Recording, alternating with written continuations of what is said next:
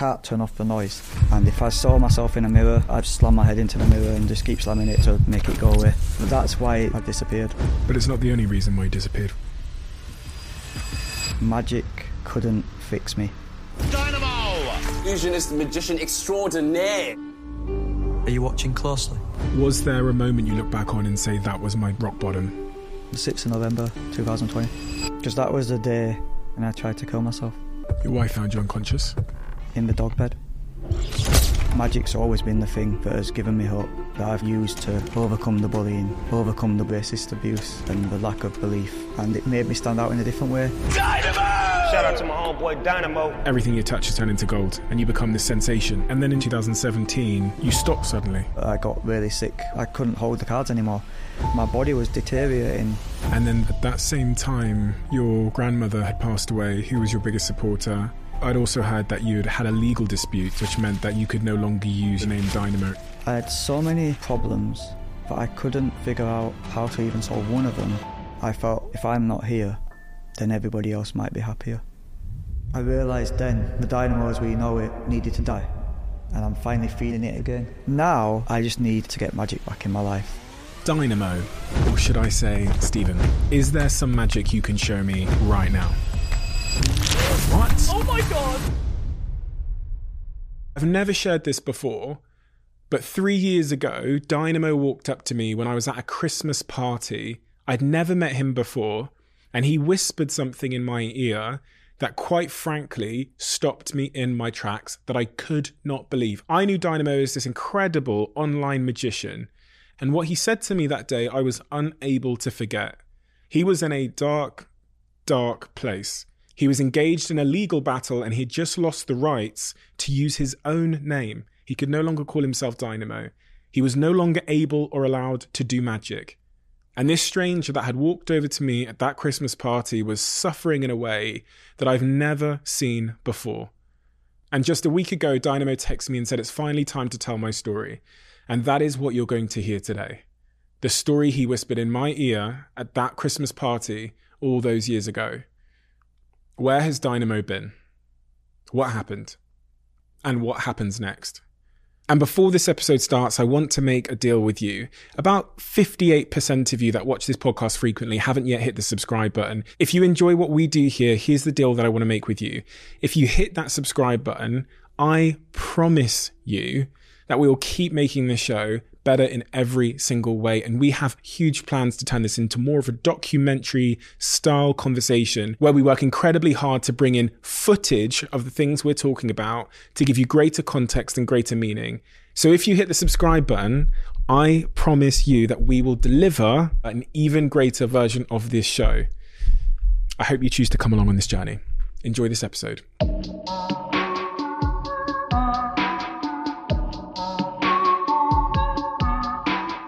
Dynamo, or should I say, Stephen? We're friends, you can come wherever you like. Stephen, in researching your story, I've been surprised, inspired, shocked, but in many ways, it's given me the context I think that was missing as to how a man like you committed their life to magic. For people that don't know your story, your earliest years, and the context back there in Bradford in 1982, what is the context that we need to understand in order to understand you? I think ultimately it's the ethos that sometimes magic is found in the most unlikely places. And I was a kid in a council estate with no hopes, not much family around me, no real direction. And if anything, I should never have amounted to anything. So for me, just trying to not be confined by my environment, by my circumstances, is the magic I've been searching for all my life. And hopefully I can use the magic I've now found to inspire others who might find themselves trapped in a similar position. Bradford, 1982, you said you didn't have a lot of family around you. What family did you have and not have around you? I mean, I'd just born, so, I can't remember exactly everything from literally 82, but from say from 86, I believe that was when my dad went to jail. So he wasn't around any longer. My mum was there, but she had me really young, but she'll have been about 20 then. So a young mum, losing her partner who would have been raising me with her. So your mum had you at 16? Yeah, she was pregnant at 16. Okay. Was there racial issues in your childhood? Because I think are you biracial? Yeah. My father's Patan, my mum's English. Okay. Patan, I'm not familiar. Yeah, it's a tribe. There's parts of it in Afghanistan, parts of it in Pakistan. It's kind of scattered around the world. And you must have been, 4 years old when he went to prison? Yeah. Did you understand what that meant? No, not at all. I remember him going out and then just never coming back. It wasn't until I was a lot older that I kind of understood that he'd gone away and why he'd gone away, and and I kind of, it's weird. Like, I was young enough that not having him around became a normal thing, like not having a father. I was on a council estate where other people didn't have fathers around, or mothers, or, with a lot of broken families. So for me, it became just a normal way of life. I think if I'd have been a bit older and had more chance to understand more and miss more, then it would have maybe been harder. Did you resent him at that age when you started to realise what you had lost in a father? I think if I'm honest, I resented him more as an adult. As I got older, like, I resented him more when I first met him properly after, when he came to Revolution wine bar in Bradford. And this was when I was 19 years old. And I'd started to make a little bit of a name for myself with my magic back then. I think I would apply for like Prince's Trust, startup loan and all that sort of stuff. I was basically, starting to go somewhere that was positive in my life. And I got called by the manager of Revolution saying, "Oh, there's a gentleman that says he's your dad. Has come to see you." He said, "Oh, I'm Dynamo's dad." And I'm like, that's weird, because like, I don't really feel like I've got a dad. So I'm like, okay, this is strange. And then I said, "Oh, well, just tell him I'm busy right now, but if he wants to come in a couple of days' time when I'm not working," because I was getting ready to do a set at the bar. I perform magic basically in the Revolution bar. And he came back a few days later, and I mean, he kind of looked like me, so I kind of knew it was true. I asked my mum about it, and she explained, that yeah, he's not in jail anymore, and he's been out and he's been asking about you. I think he tried to call my mum a few times. He'd called my nana's phone as well. And they'd always just kind of, they saw that I was getting on with my life and I'd got used to a life without him in it. So they felt that it was best for me to not have him in my life. And then when I met him, it was so strange, because he basically said that you've got I see you've got a little crew around you. Do any of your friends want to help shift some stuff for me? And when I say stuff, I'm not talking about legal stuff.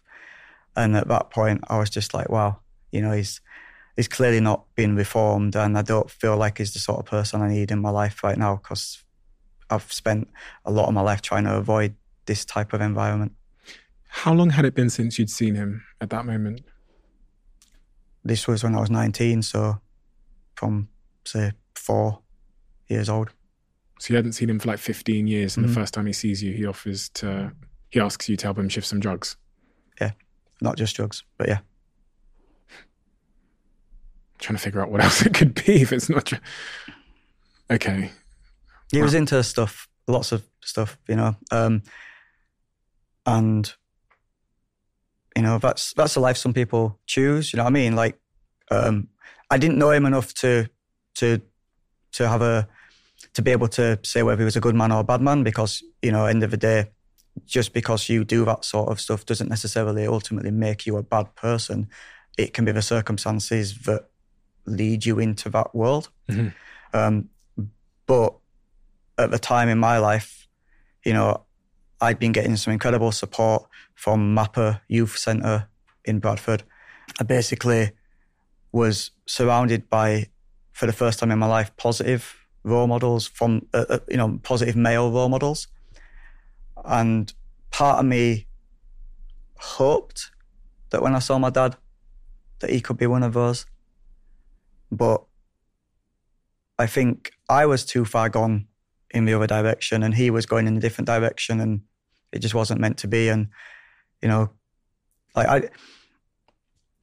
I think then I just became indifferent. I just thought, well, you know what? I've gone this far without a father,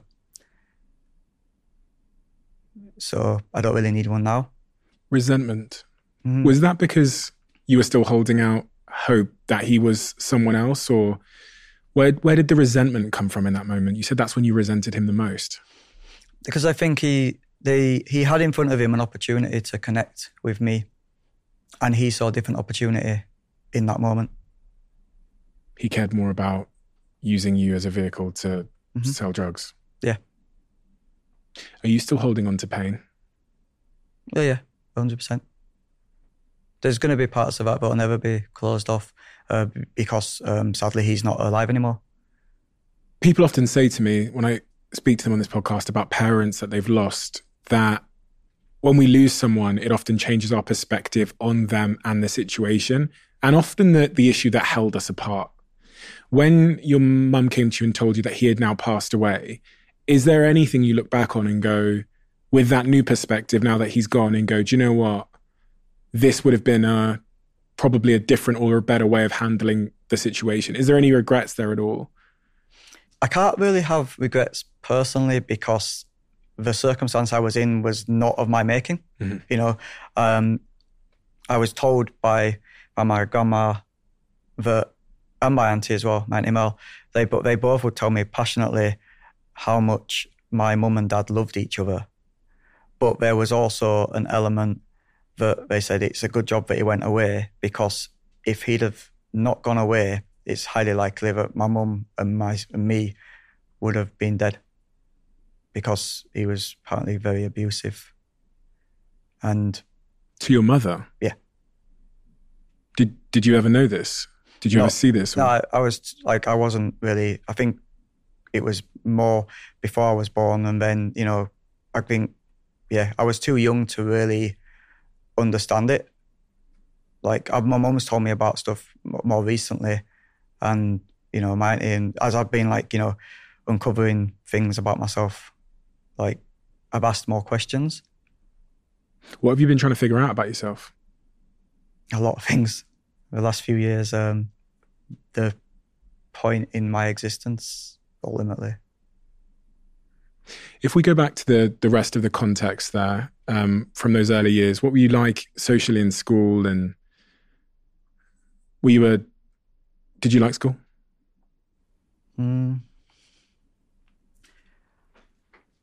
I like learning. I like trying to understand things. But did I like school? I was scared of school. Why? Just because I used to get beat up all the time. School for me was painful. But it wasn't the learning aspect of it. It was getting to and from the lessons, surviving the playground. Like that for me was difficult because I went to a school that was predominantly, a more white school, so let's say. And, I was getting to an age where my complexion started to show. So it was obvious that I wasn't full English. So it was a lot harder to hide because I was told when I lived on the estate, I was recommended by everybody, by my mum, by my nan, by just anybody who was close to my family at the time. If anybody asks, just say you're white. It was kind of ingrained in where we lived to hate anything that is different. I read about a story where someone threw you into a river. Oh yeah, the dam. Yeah, that was so one of the estates I lived on quite a few council estates in Bradford, depending on where my mum's boyfriends lived or girlfriends at the time. So I remember there's Delfill Estate and then there's Woodside Estate, and separating them is a big massive field, and then in the middle of the field is a dam. And it was where like all the cool kids would kind of go to hang out. And I wasn't one of the cool kids. But like one time I got invited down there. So I thought, oh, amazing, I'm finally being accepted. And when I got there, they only invited me down there to kind of throw me in the dam. They knew I couldn't swim. Like I didn't have an adult to teach me how to swim. I didn't learn to swim till I was like, 14, 15. So they threw me in the dam, and it was one of the most traumatized experiences I'd felt at that time. Thankfully, there was one guy on the estate, Wayne Jowett, who basically dived in and helped me out. And, he was a really good swimmer. He could get me to safety. And yeah, like stuff like that happened all the time, though. It wasn't like, I can remember that because I couldn't swim. And if you've ever experienced that panic that you get when you feel like you're drowning, that'll stay with you. I don't like going, into the sea and stuff like that. Like getting into water in general is not my favourite thing. You and me both. I can't swim either, so I remember the first time I nearly drowned, and I remember the person that jumped in and saved me when I was a kid as well. Remember it like it was yesterday. So yeah. So like that experience happened, it happened on the way to school, it happened after school, So for me, the thought of going to school was always like a daunting notion. There were certain teachers like Mrs. Wilcox, she was my English teacher, and she was really nice and she was really nurturing, and I didn't feel stupid in front of her because in a lot of the classes, when the teachers are asking you to get involved, I was so nervous of other people's opinions in the class that if I spoke up, if I put my hand up to answer a question and it was wrong, then that just was going to lead to more getting beaten up harder after school or, more ridicule. So I kind of kept myself to myself, but at the same time, I was just like this like sad loner kid who would take the long way home so I didn't get beat up. I remember speaking to Israel Adesanya, who was the UFC world champion, and him telling me a very similar story about taking the long way round school so that he would avoid the bullies on the playground and all of those things. Again, in his situation, it was heavily racially motivated. He was this kid that had flown to New Zealand from Africa. He was the black kid. And so he ultimately turns to fighting as a way to help him survive. Yeah, I mean, he's very good at it. I've seen him. He's amazing. Well, I think about your story and I go, in a way, did you turn to magic as a way to help you to survive? Ultimately, that's where it ended up. But I didn't turn to magic. Magic kind of found me because it was never something I was into initially. It was something that my grandpa used to do. He'd do tricks here and there, little, like the sort of things you see a guy do in a pub, nothing like super amazing. But to me, he was like kind of the main male role model in my life. And he was always the life of the party, and he seemed to have an answer to every single problem. And one day when he was picking me up from school, like he saw the sort of things that was happening to me. And I never knew he saw this, but, he'd always get to the school playground early. So, so he didn't want to be late for picking me up. And often I'd walk out the door and straight away I'd kind of get in a fight or get caught up in something. And he'd kind of stayed back and never really got involved. But he saw it kind of be quite bad one day. And when he was walking home, he's telling me he's going to show me some things, that might help me. And I'm thinking, oh, yeah, it's going to be like Karate Kid, Mr. Miyagi, but it wasn't any of that stuff. He showed me magic, and he says, these things, they get me positive attention when I'm out and about, when I share these things. So maybe try these. And I was scared at school about trying them because I'm like thinking, well, I'm already seen as this weirdo, this outcast. Like, how is now, is sharing magic with people, because magic wasn't like a cool thing. Thankfully, it made me stand out in a different way, and it deflected attention from me. And there was definitely some people that, shunned it, didn't like it, but there was enough people that thought it was interesting and, kind of cool, that it got people off my back.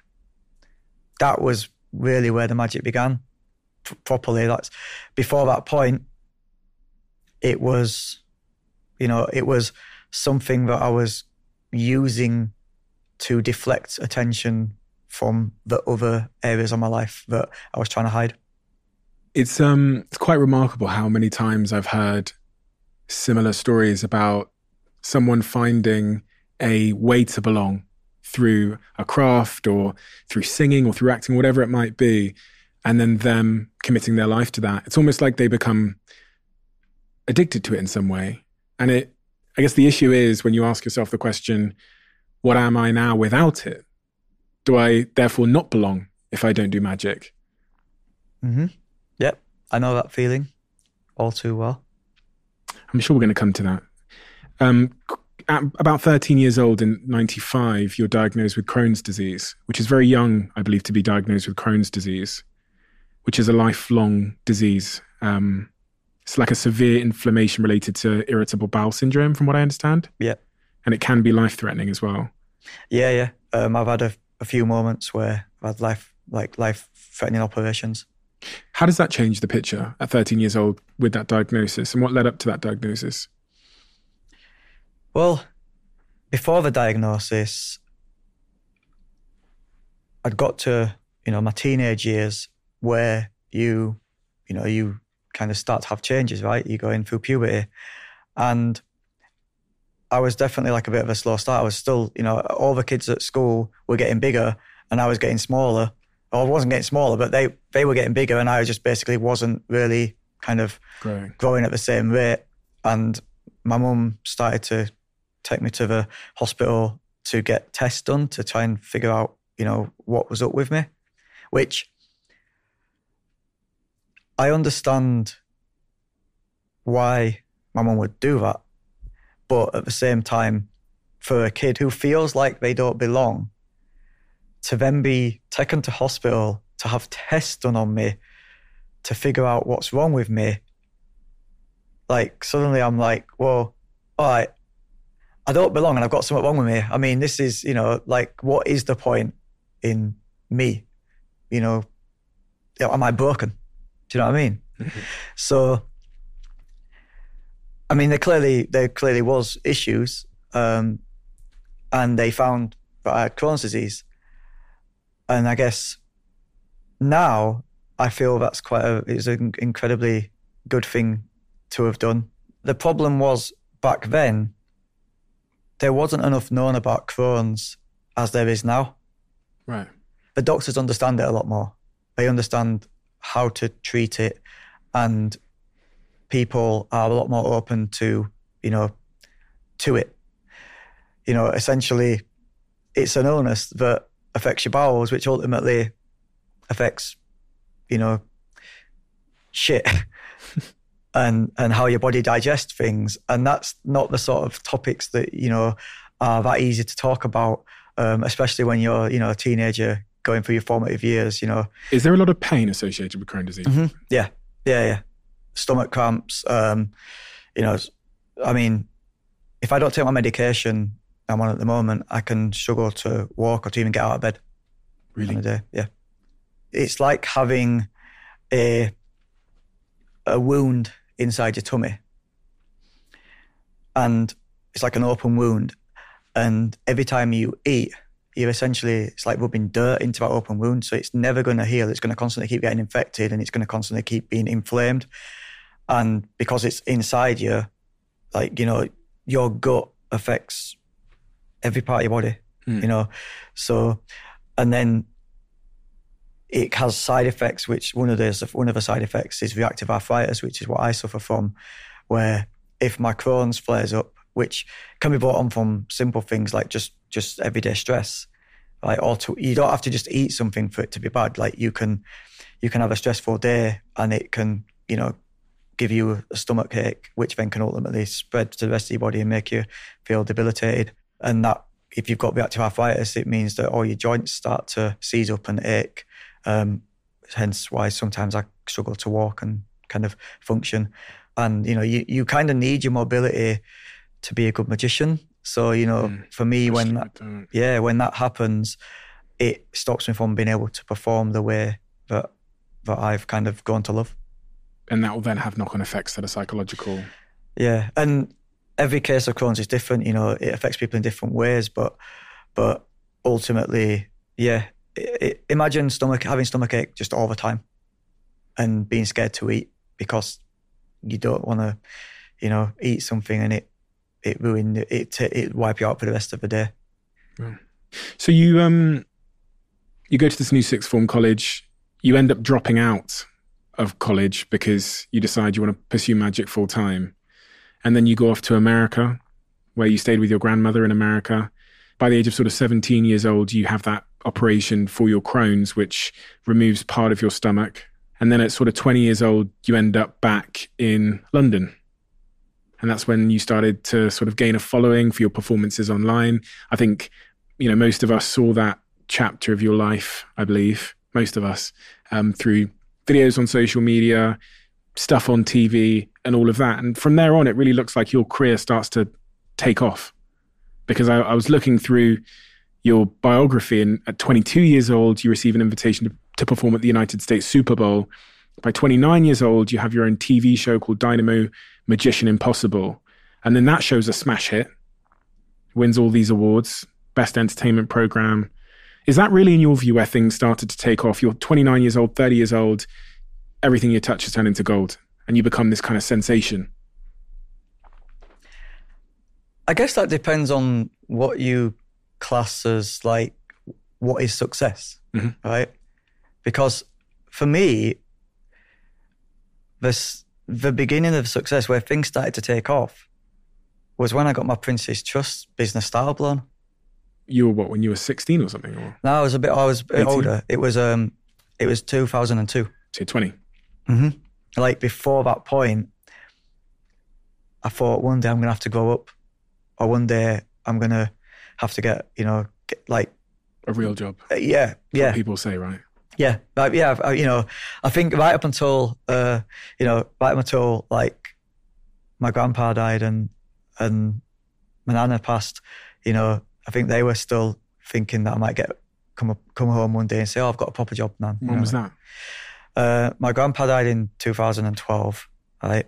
And he died in the middle of my second series of Magician Impossible. So he got to see some of his, like, the way he nurtured me and helped me, and shared that magic. He got to see some of that magic get brought to life on screen. So that's probably some of my proudest moments. But then my nana, sadly, she passed in the last couple of years. I don't think anybody really knows about my nana passing outside of my family and my friends. And for me, like, my nana was my biggest supporter for everything. But I know that she was always worried about me, because she always thought that this magic thing wouldn't work out, and she wanted me to have something to fall back on.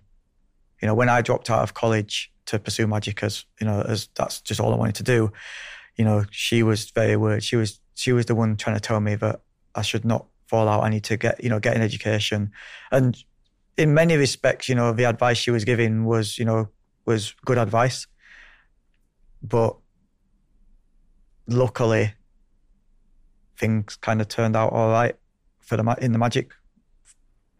I mean, it turned out all right. It's quite an understatement. You were Magician of the Year multiple times. The TV show Magician Impossible then won the TV Choice Awards as Best Entertainment Show. You ended that Dynamo's Magician Impossible show after its fourth season, I believe. And then you embarked on your first live tour called Seeing is Believing. And then when you're 35 years old in 2017, you stopped that tour suddenly. Yeah, I think the tour kind of ran its course. Right. We did over like, we did a lot of countries and a lot of tickets, and it was amazing. I like trying pushing the envelope with magic and with everything I do.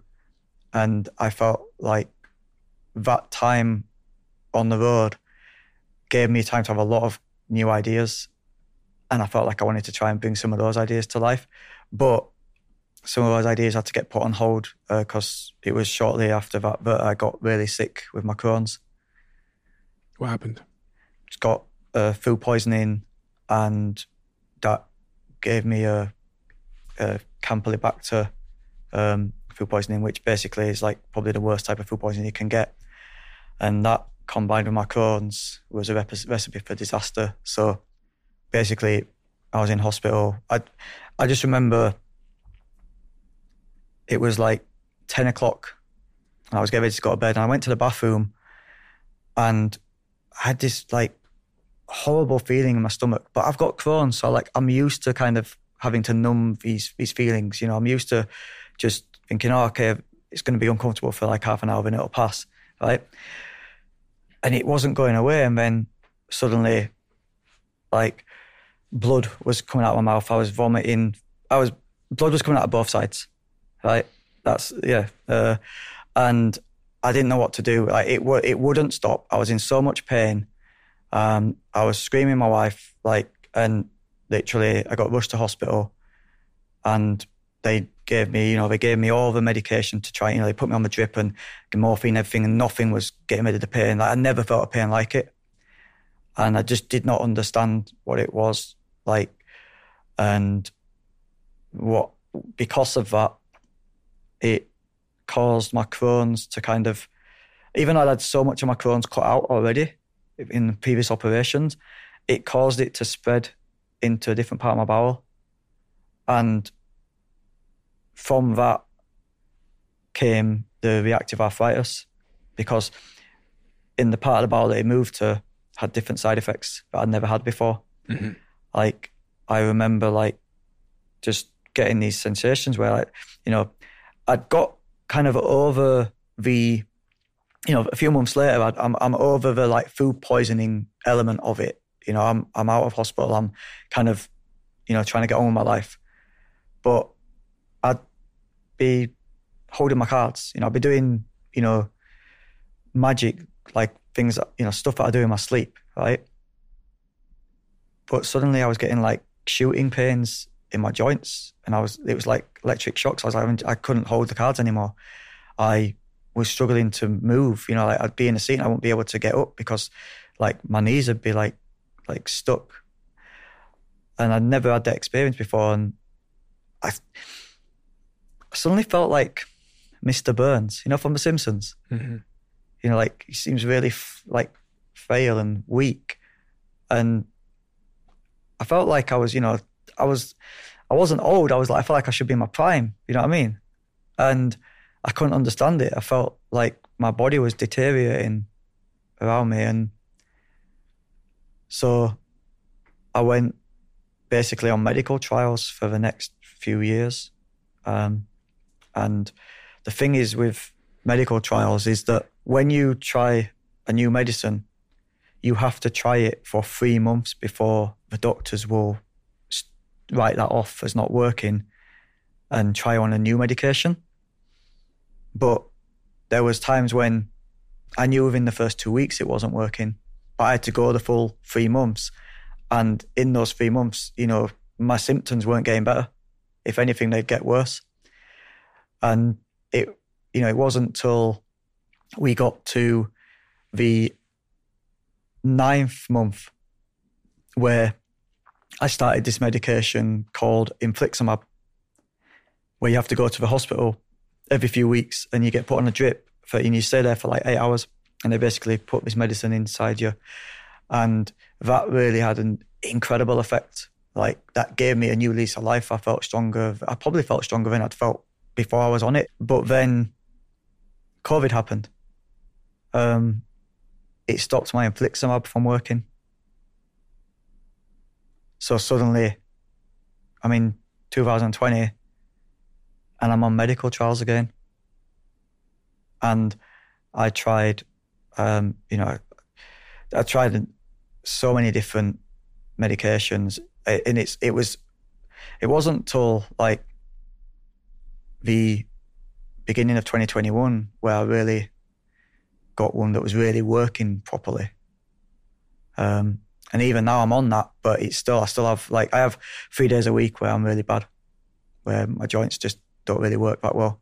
And my stomach feels bad. But yeah, that was a big part of the reason why I kind of, I guess, disappeared for a while. But it's not the only reason why you disappeared for a while. Yeah, I think everything that my body was going through, everything that I was going through, the pressures of, trying, like wanting to do magic, and the pressures of trying to sustain a career and live up to people's expectations was almost an impossible task to do whilst I was trying to fix my body. And ultimately, I ended up in a situation where without magic, without being able to do what I loved, not knowing if I was ever going to be able to get it back, made me think, what's the point in my existence? And I think my body was kind of imploding, and so was my mind. What was going on in your mind? I didn't know what to do with my life. Didn't know what to do with myself. There's a lot of things that I don't want to fully go into, but I'll try and, give you as much as I can. There was just so much noise in my head, and I hated myself for feeling how I felt. I hated the way my body felt because of everything that I was dealing with. If I saw myself in a mirror in my house, I hated what was looking back at me. I hated it so much that I'd slam my head into the mirror and just keep slamming it to try and just either, make it go away. And yeah, I don't know. I didn't want to be alive because I didn't feel like the life I had. Take away all the success and, that side of things. I wasn't living because I wasn't able to do the thing I loved the most, which was magic. And it was a time in my life where I felt that magic couldn't fix me. But magic's always been the thing that has given me hope, that I've kind of used to overcome the bullying, overcome the self-doubt and the lack of belief from others and in my own self. And suddenly I'm in a position where I don't know what to do with myself, and magic isn't going to fix it. And I can't, until I'm fixed, I can't do the thing that gives me a reason and gives me a purpose in performing magic. I can't do that because I'm not mentally or physically capable. How long did that last? I'm still dealing with it now, to be honest. Like, it's difficult because I'm a magician, right? And to everybody else looking at me as a magician, I'm someone who does the impossible. I'm someone who kind of should be able to do anything. But I'm a magician who felt like, back then and, and still at times now, I'm a magician who feels like I can't do the first thing that a magician needs to do, perform magic. So then I'm just an imposter. I can't live up to the expectations that people have of me. And it's not that I'm not the sort of person who like searches for validation from other people, you know, like, I mean, you know, magic is not an art form that is seen as the coolest thing ever. Do you know what I mean? You know, I'd have set myself up to fail if you know, if by following through with magic, if I'd have been naive to that point. Do you know what I mean? I know that magic's never been cool, right? And, you know, I hope that in some small way I've helped to make it feel a bit cooler than maybe what it was perceived as.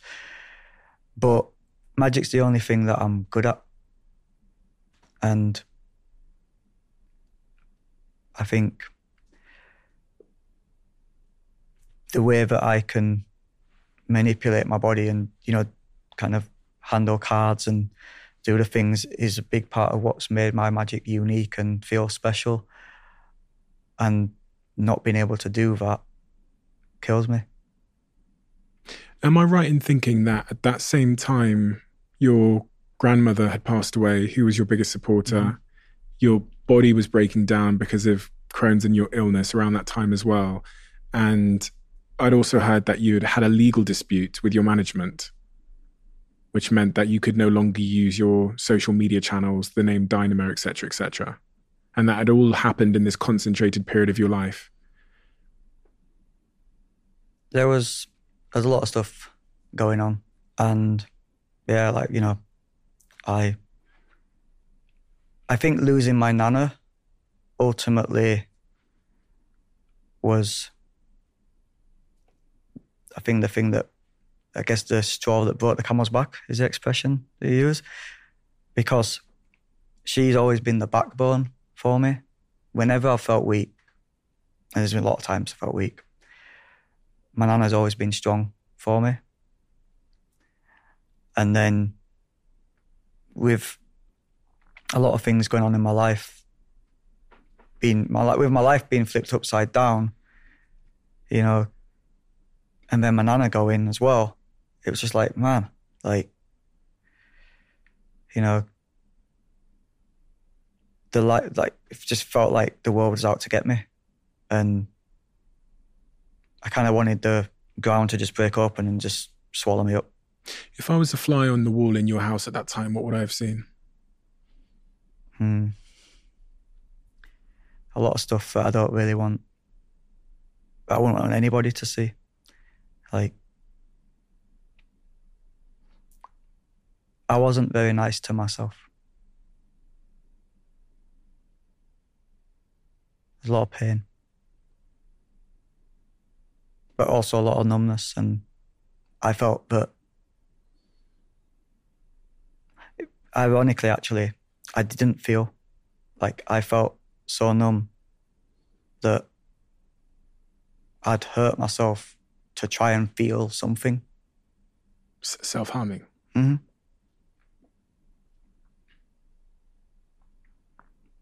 Does your partner know what's going on in your life, inside your head, during this period? Because I have a partner, and if I was in such a dark place where I was self-harming and doing some of the things you've described, that banging my head against a mirror, and I was in that sort of cycle of self-hatred, my partner, I think my partner would know. Yeah. She knew. She maybe didn't know the extent of it to begin with. And I think also the loss side of things, you know, she obviously felt that herself. So I think those things, she's dealing with her own grief at the same time. So sometimes when you're dealing with grief, it's hard to see outside of your own grief to see other people's. Mm-hmm. Do you know what I mean? And we were kind of almost together in those moments. You know, we came together, like, you know, but she was the one who ultimately got me to go to therapy and to get the help and support that I needed, really. In this chapter, was there a moment you look back on and say that was my rock bottom? Mm-hmm. Yep. The 6th of November, 2020. The 6th of November, 2020. Mm-hmm. Almost 3 years ago today. Exactly, almost. Why was that the hardest day?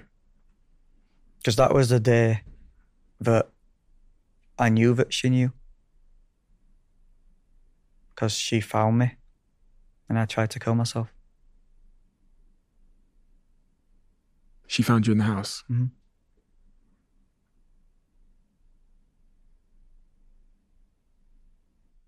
She found you unconscious? Yep, in the dog bed. What are you comfortable talking about? I mean, I'm not super comfortable at life generally, so, just talking. This is the first time I've kind of done an interview that's not been with a therapist since 2020.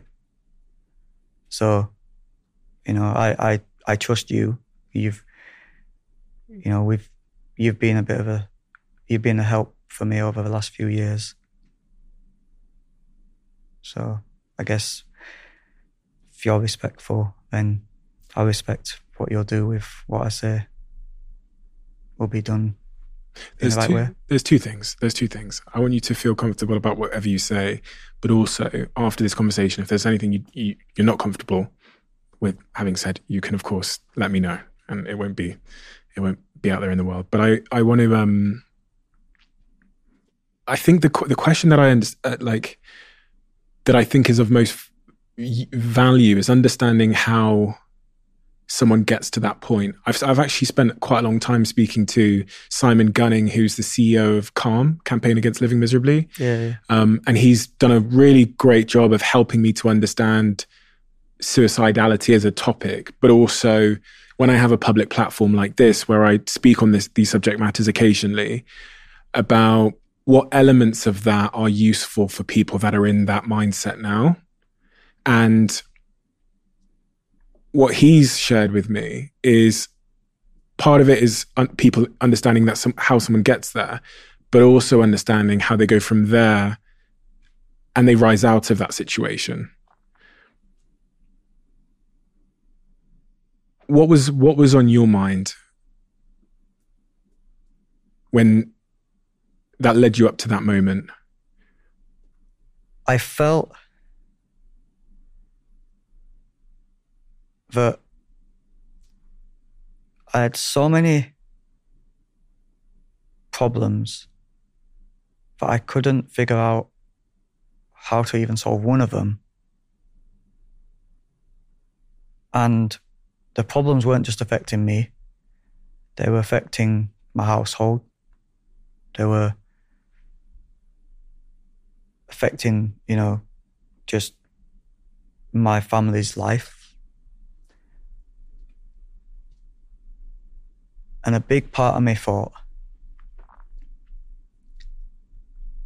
if I'm dead, then my problems won't affect these other people in my life and they will be all right. Because I felt like ultimately I was the problem. It was quite a simple kind of, that was it. It was like, okay, if I'm not here, then everybody else might be happier and they can get on with their lives. And,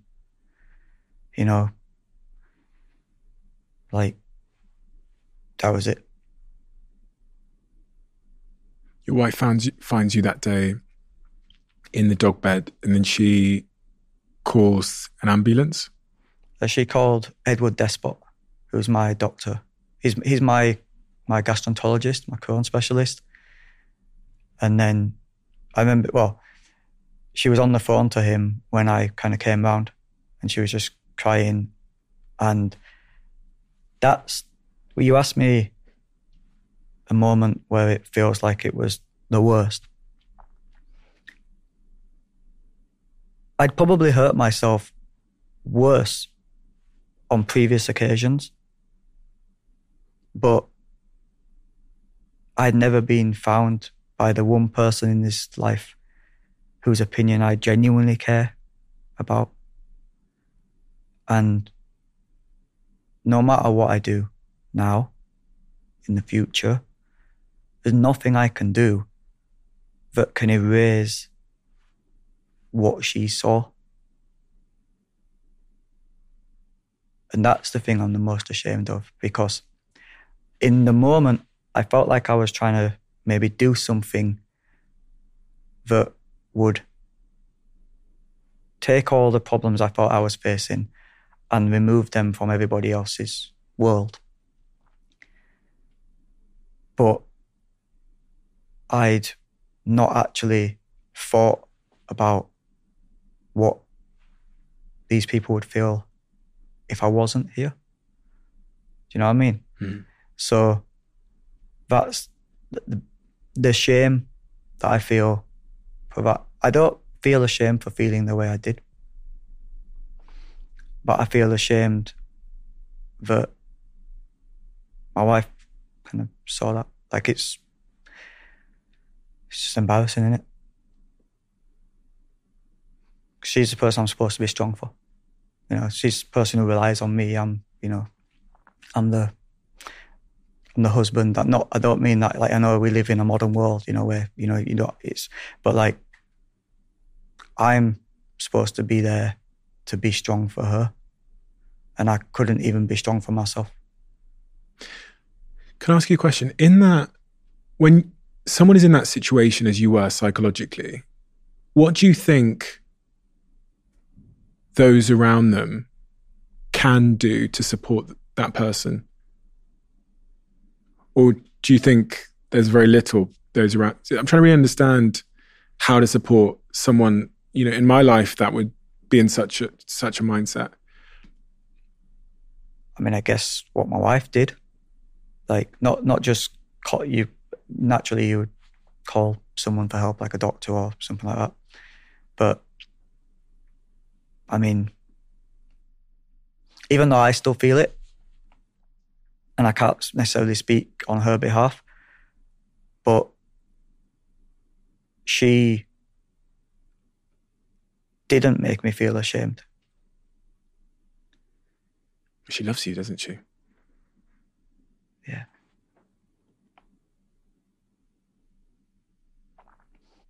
It's one of the greatest gifts, isn't it, to have someone in your life like that just loves you through thick and thin.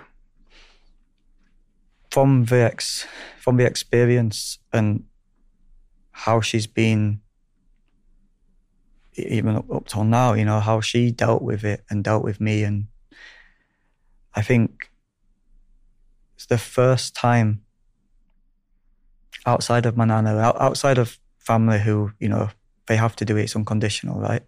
Because they're family, they're blood. But it's the first time that I have actually felt the love of somebody else. Like, because we've been married a long time before then, but, you just never know what someone's going to act like when shit really hits the fan. When they see you naked. Yeah. And I was exposed. You can't get any more exposed than what I've felt. And she became the rock. She gave me a love that I've never had to deal with it. And,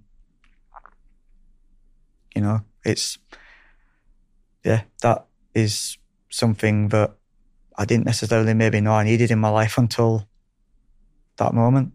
And that ultimately has kept me alive. Around this time, there's a dispute with your management.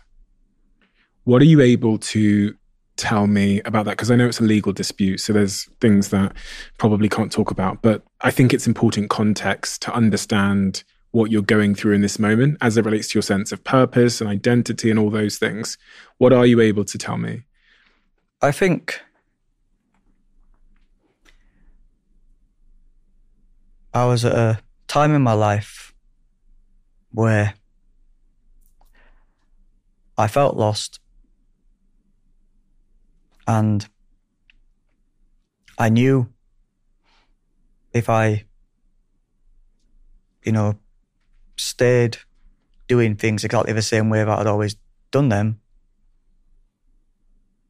then you're only going to get kind of the same results, right?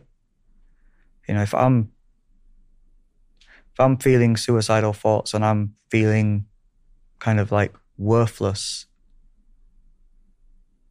then the only way to break that cycle is to have a fresh start.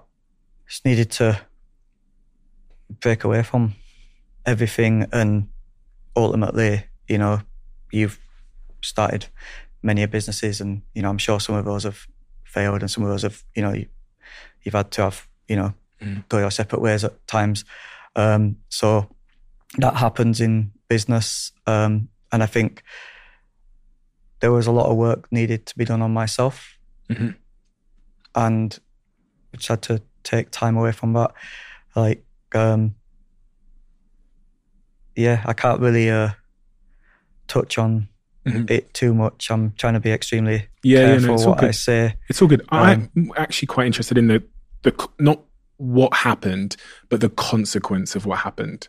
So, because I've noticed you've not been posting on social media in a while, for example. So I assumed that one of the consequences of this separation with your management was you've not been able to use your social media accounts, and we've not seen you on the internet as much. Is that a correct assumption? I don't feel like I've wanted to kind of post things because I felt like my life isn't been worth sharing. So, whilst I've been trying to fix myself, I didn't feel comfortable kind of sharing in those moments, and kind of just let the lawyers do what they do and figure that stuff out, because I'm too busy trying to figure out what's going on in my own head, how to kind of just get to a place in this world where I can deal with the pressure of life. Ultimately, all I wanted to do, which is, what's led me to here with you today, is get to a place in my life where I could share magic again. And even if my arthritis and my Crohn stopped me doing it in the way I used to, I had to find a new way to share it.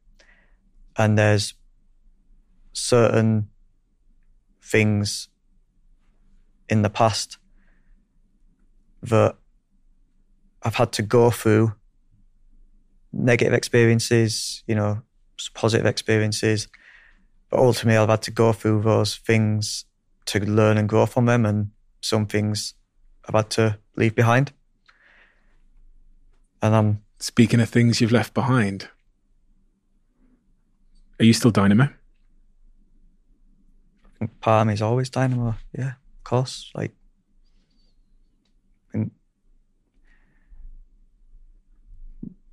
the thing is, I've battled with knowing who... They almost has been a battle between me and myself, because the lines are so blurred, or were so blurred, between, the Stephen that and the Dynamo that, the greater world kind of knows. So then, it's just been... It's been a lot of confusion, right? In simple terms, it's been a lot of confusion, because Dynamo is the part of me that feels like he can do anything. But Stephen's the flawed human being that realizes and knows that he can't.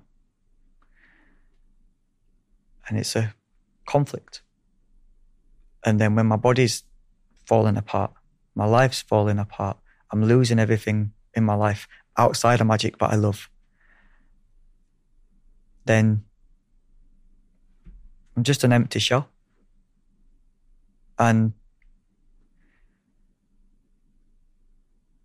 that's the sort of feeling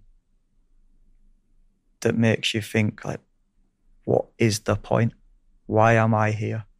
Like, I am worthless to this world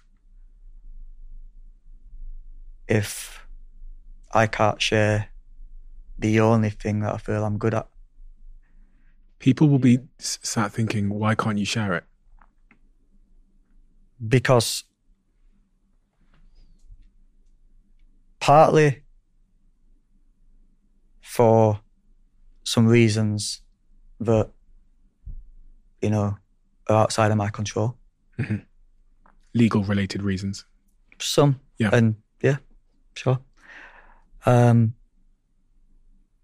know, and then partly because mentally I wasn't free. Like, I need to be free in my head to create material, to create the magic I share. But all that was in my head is horrible things, is things that I can't shut off. I can't turn off the noise. So then there's no space for magic to find its way in. So I guess it'd be like the equivalent to writer's block, like magic writer's block. Like, I don't know if that's a real thing, but that's the only way I'm trying to simply explain it. The way that I heard it from what you just said about the noise was, I can't write if there's loud music playing with lots of lyrics in it. So when I do writing, I have to turn off loud music with lyrics in it, or else my brain can't focus on both. So I was almost imagining being in a room with really loud music playing and then me trying to think and write, and I just wouldn't be able to. Yeah, like my body was not allowing me to perform in the physical sense, in the way that I want it to. You know, I was, you know, some of the medication was working well and I was doing good, but then, like, mentally, like, I wasn't in a fit state to do magic, you know, and because of things that was going on behind the scenes, it was really complicated, you know, even getting work. And then naturally with that, you know, it's going to come financial pressures, which is the last thing you need when you've also dealing with everything else. So ultimately,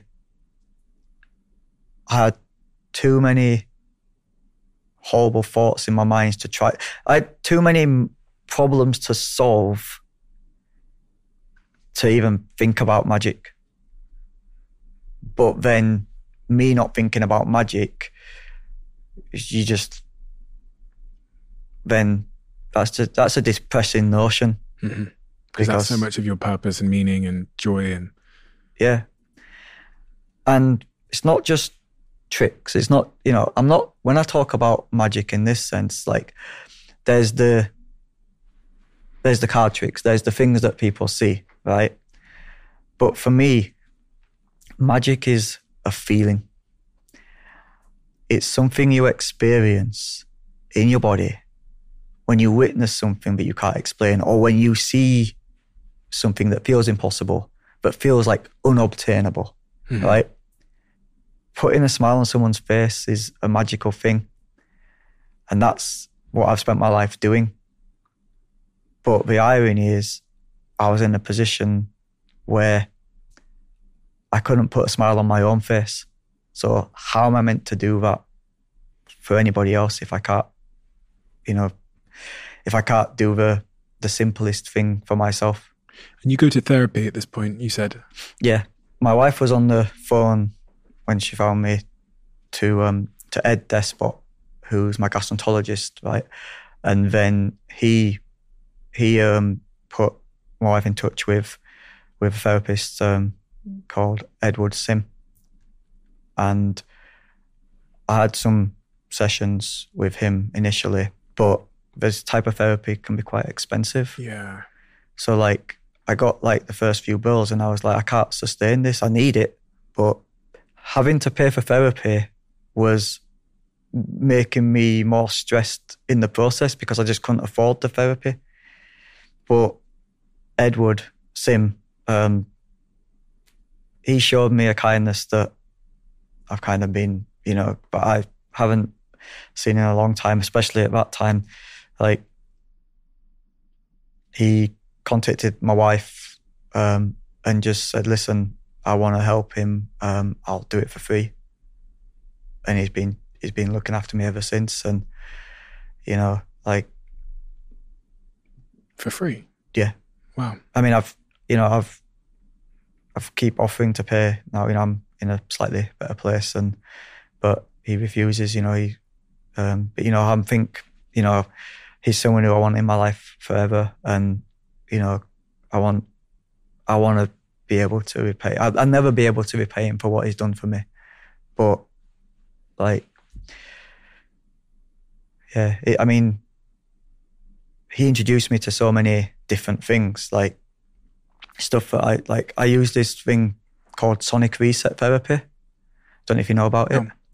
It's this like noise that you listen to. I listen to it twice a day for 20 minutes, and it's definitely become something that calms me down and helps me sleep at night. And then... What do you think it's doing? What is it doing for you? It's just kind of resetting your mind in a way, or? Yeah, I guess that's the intention behind it. As I listen to it, it tells me to think about negative experiences or think about positive experiences, that like, think about goals you want to achieve or think about things you want to, get past, and just let them come into your mind at the forefront. And yeah, it's really strange. Like, it just has a real calming effect.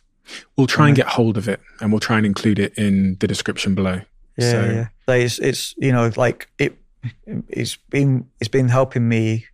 I'm sure it will help others. But there's lots of different things. Like, one of the things that he suggested to me, which at the time when he suggested it, it was such a weird thing, is he recommended that I read the Alcoholics Anonymous book. Now, I say it's a strange thing for him to recommend for me because I've never drank alcohol in my life. I've never done drugs other than what the doctors prescribed for me for my Crohn's. So I've literally been teetotal forever. Do you know what I mean? So, like, I just naively assumed that, this is a book to help someone who is an alcoholic. Right? I still carry my copy. That's yours. This is my copy. Yeah. And in researching your story, I realised the significance of this book, so I just bought a copy of it. Yeah. For people who've never read it, I recommend reading it. You don't have to be, I'm a testament, you don't have to be an alcoholic to read it and gain something from it.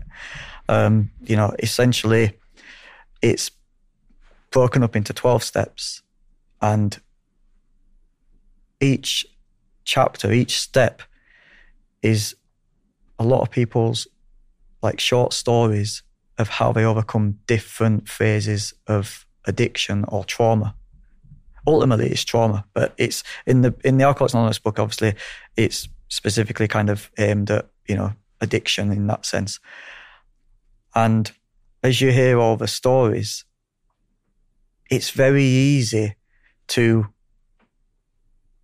replace the alcoholic side of it in this book and put your own trauma or grief that you're trying to deal with in that place.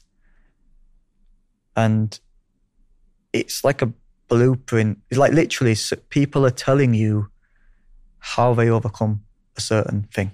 And it might not work. Everything might not work for you as an individual, but I took so much from this. And, you know, it's kind of written maybe from like a spiritual perspective. You know, I'm not particularly religious, but ultimately it's about trying to get you to believing something greater than yourself to help you find your purpose.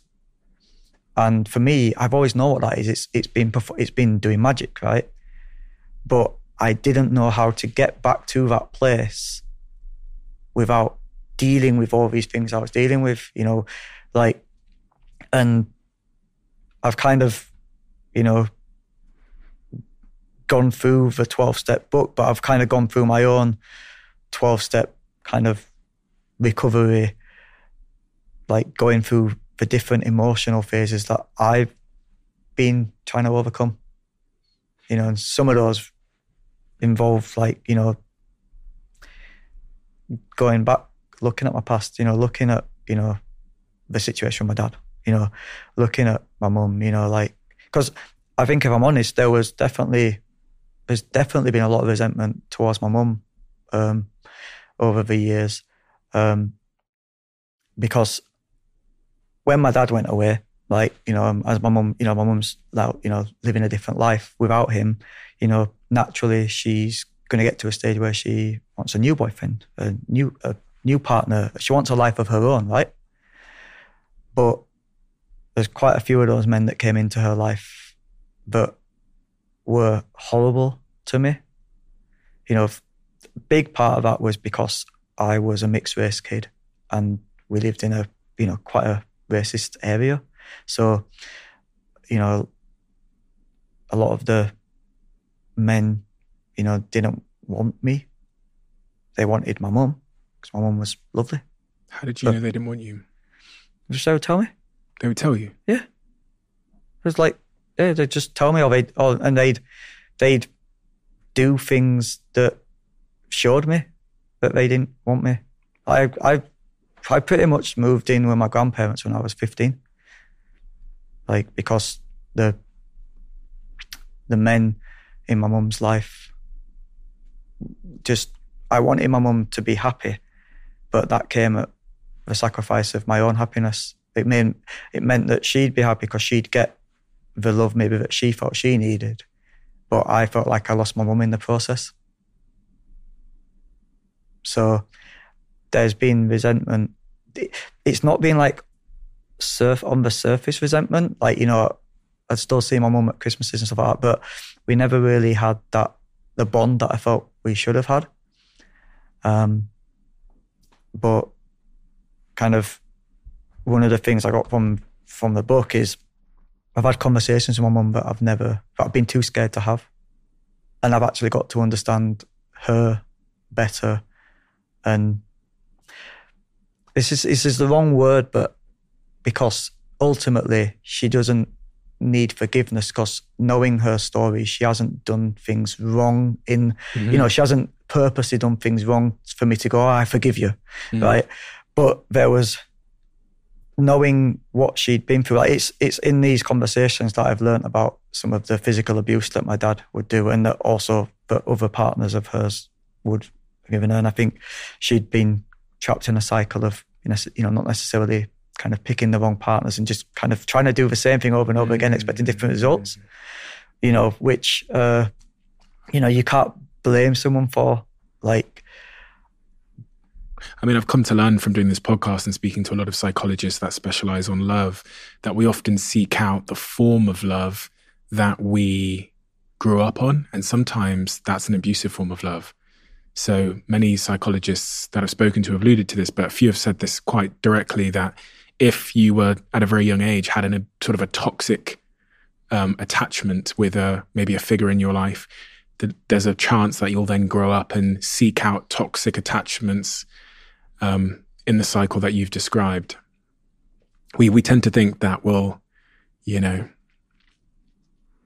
we tend to think that if we've been in a toxic situation when we were younger, for example, that will then seek out really, really healthy situations because we know what bad looks like.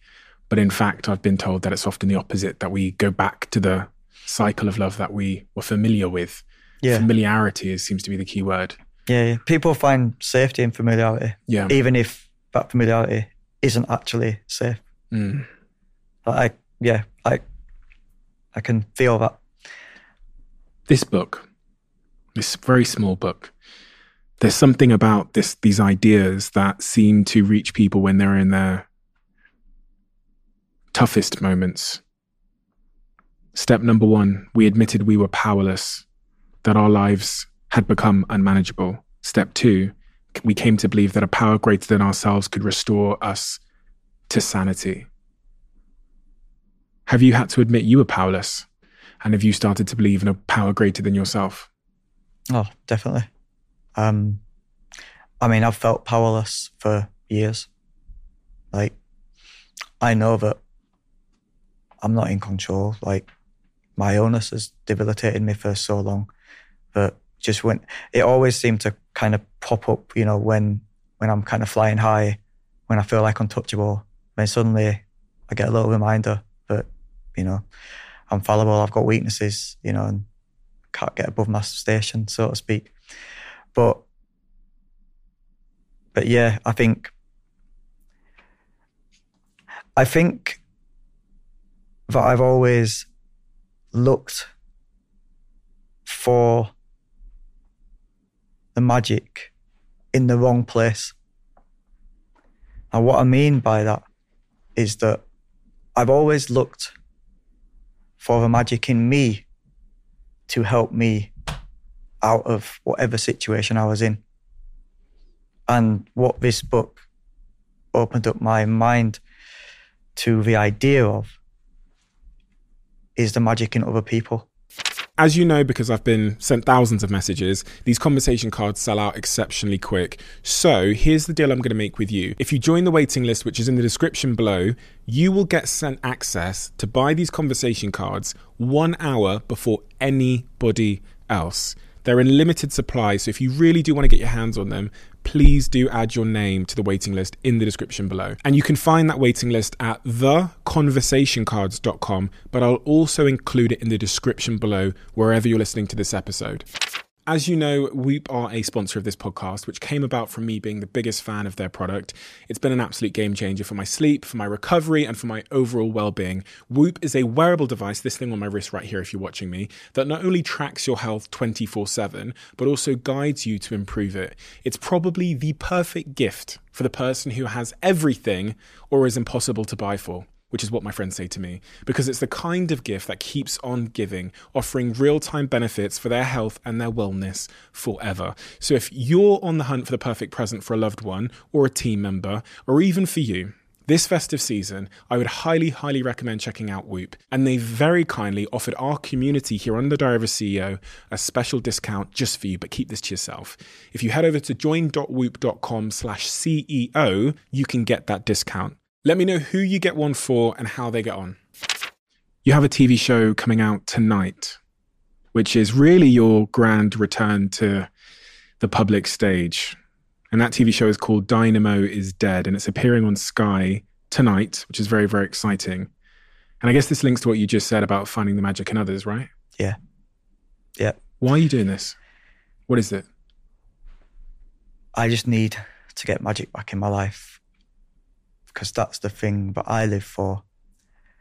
And over the last few years, when I've been working on myself,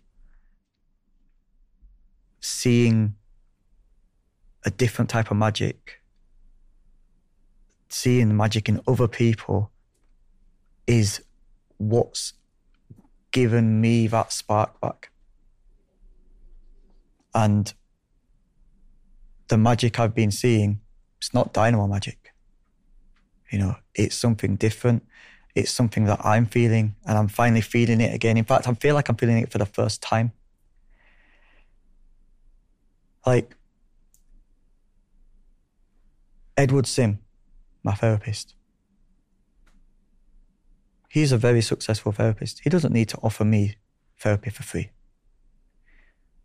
But he wanted to share some of his magic, and that started to rewire my mind to realize, whoa, like there's some amazing people out there who can, you know, who they can change lives. They're changing mine.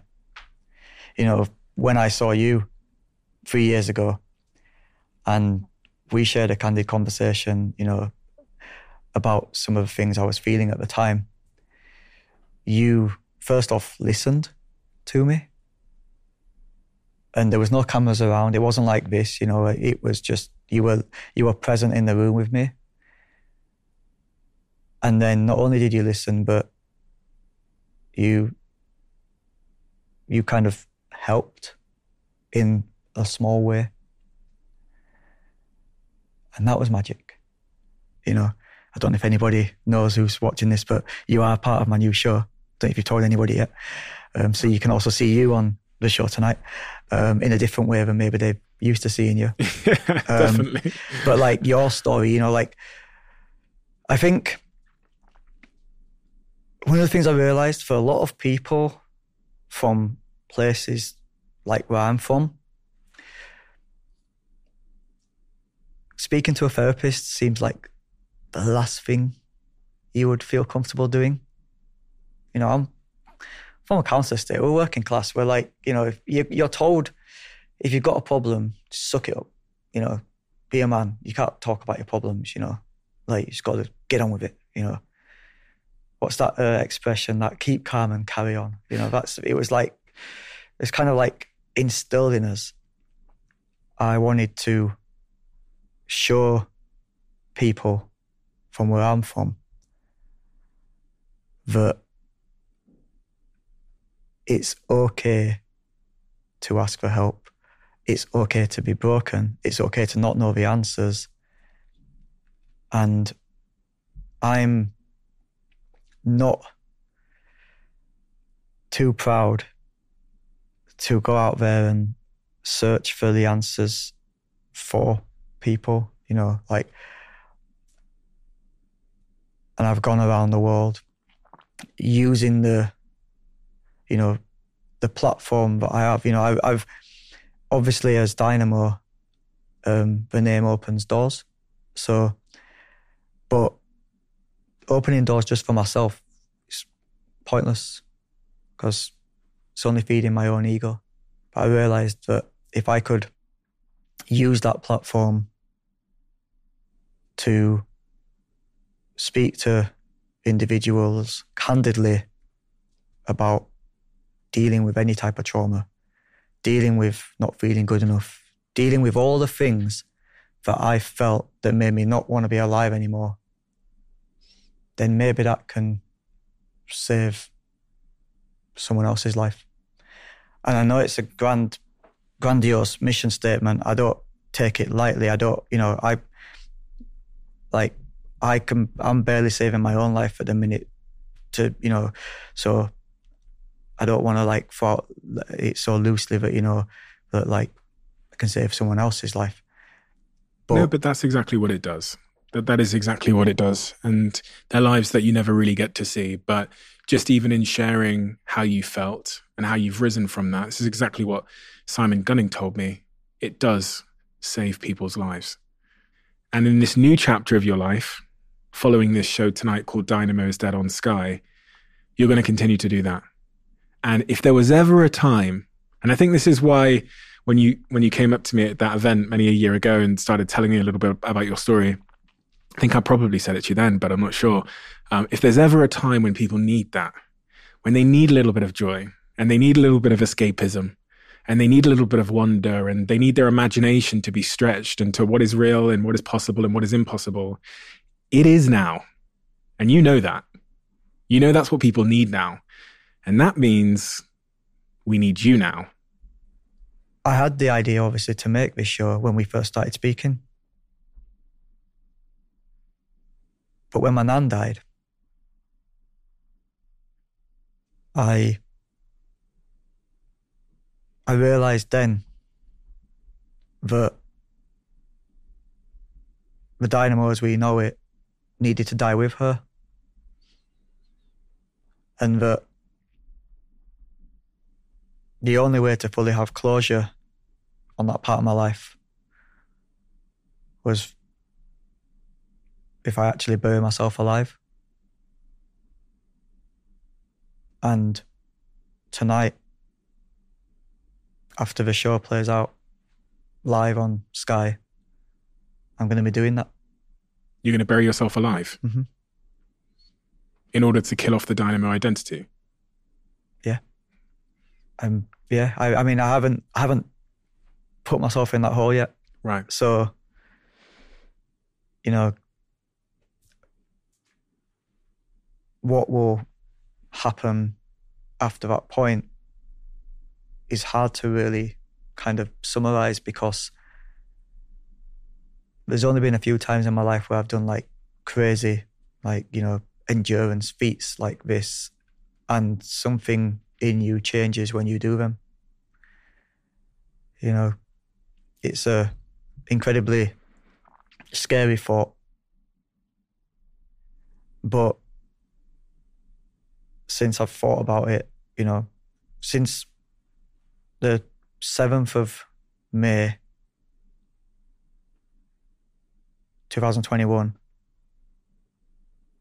I thought it's the only way to move forward with my life. And yeah, tonight, after the show finishes, you'll be able to see it live. But it's not, for me, it's not like a stunt. It's not about escaping. It's a cleansing for me. And I feel like it will be one of the most incredible, scary things I've ever done. But the thing I've learned over the last few years is that I've got to stop being scared and just start living my life. I'm both terrified and excited in equal measure to watch the show tonight. I had no idea you were burying yourself alive, so that's terrifying, but I understand your rationale, and I'm very excited to see what happens. Stephen, I would like to see some magic, if possible. Is there some magic you can show me right now? Yeah, do you want to get some of your friends in as well? My team? Yeah. My team are upstairs. Jack, could you bring the team downstairs? What do you guys do here at DOAC? I am a video editor with Anne. Nice. I'm head of trailers for the podcast. There's some good trailers as well. Thank you. Thank you. I'm head of the bookings.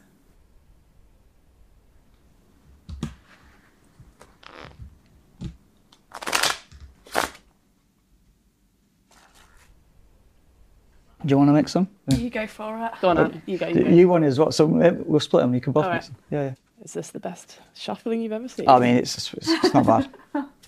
It's not the worst.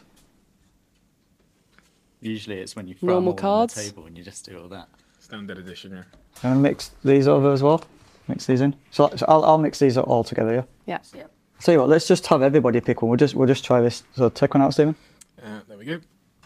Come on, there we go. Thank you. Don't let me see. I'll look down so I can't see them. Just remember them and maybe show them to the camera so that the people at home can remember them too. Yeah.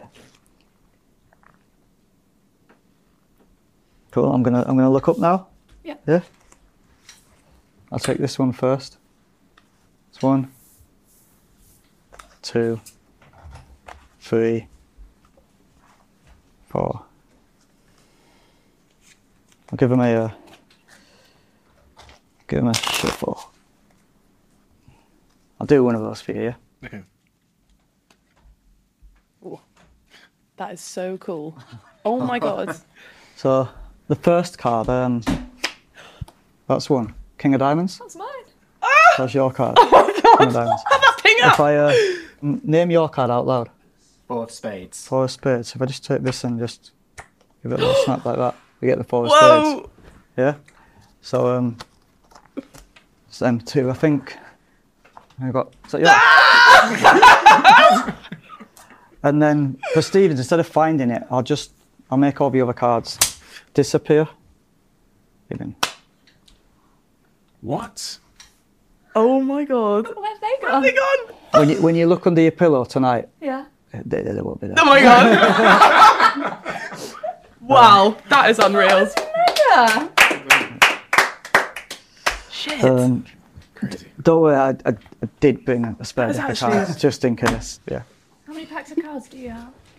I mean, I'm trying to figure it out. I'm trying to cut down to He's 2 trying to packs a day. Oh, yeah. That's the... Yeah. Take one. Thank you. And then, Stephen, have you got a pen? Yep. Can you write your name on the face of the card? Oh my yeah? gosh. On this side, yeah? And on the other side. And in fact, pass it around so all of you can sign it, yeah? Oh my god, these ones. I've seen these on telly.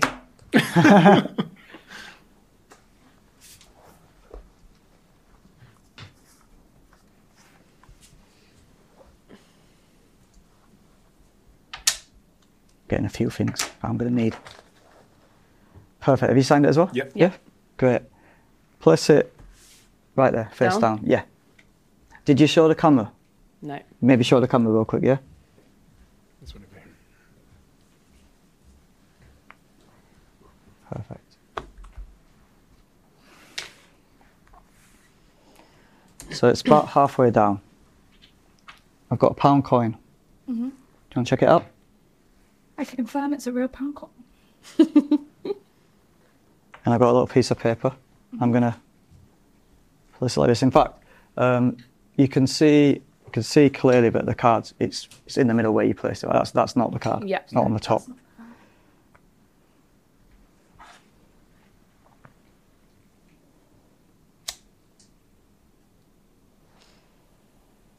Oh my god.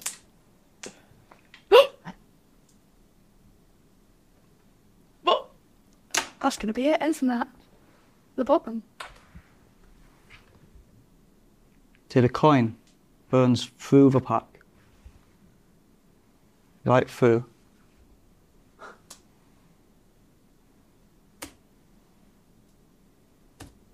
But it didn't go all the way through the pack. You see, it stopped on one card. Take a look. You take a look. You do. You take a look. Nah. Oh my days. My hands are shaking. Your hands are shaking.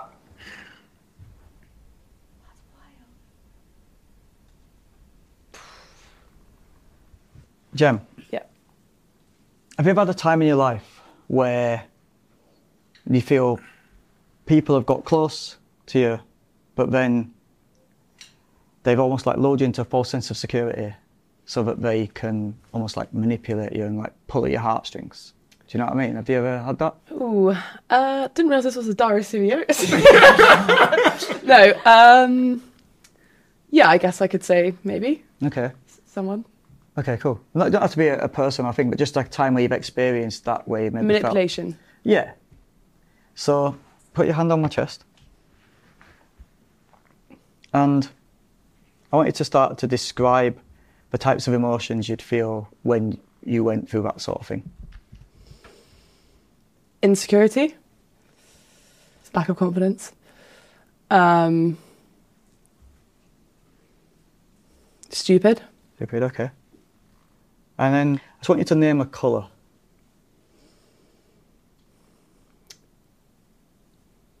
Red. Red. Okay.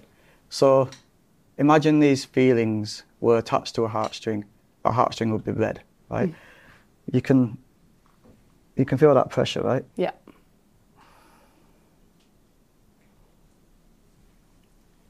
Slowly, I'm just going to pull down my top where your hand is. Oh, red string. What? See that? Oh my god. Can you see that, right? Coming out of your chest.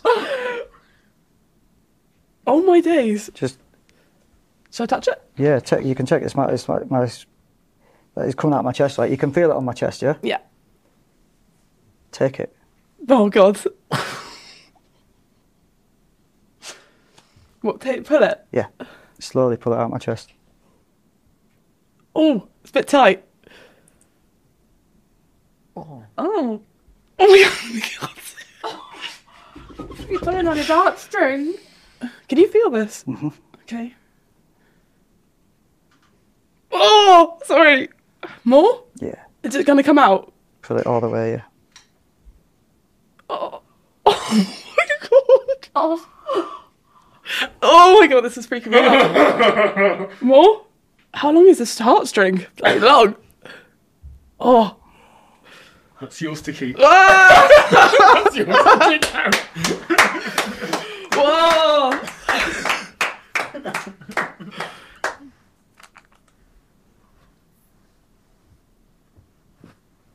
For me, magic is about taking something that kind of doesn't exist, like a little spark in your mind, yeah, and then somehow being able to bring it to life. I spent the last few years not feeling like I had the magic in me that I really wanted to share, but there was always that fire somewhere deep inside of me, dying to get out. So, can you take the lighter? Here we go again. And can you put your hands together like this for me? Light the lighter. Because I'm going to take fire. And from fire, you get ice. Oh my god! What? Stop!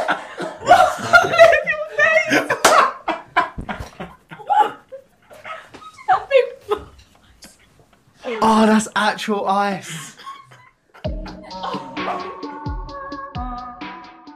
As you guys know, I'm a big fan of Huel. I'm an investor in the company and they sponsor this podcast. And what I've done for you, I put together what I call the Huel Steven Bundle, which is a selection of my favorite products from Huel, including the Black Edition salted caramel flavor, which is super high in protein and has 17 servings per container. My favorite Huel bottle here, which comes with my bundle. And also the brand new and very exciting Huel Complete Nutrition bars. This is chocolate caramel. You can see from the empty box in front of me that I've eaten most of them, right? Me and my team here. If you leave these on the counter for 5 seconds, they'll go. I'm going to say something I've never said.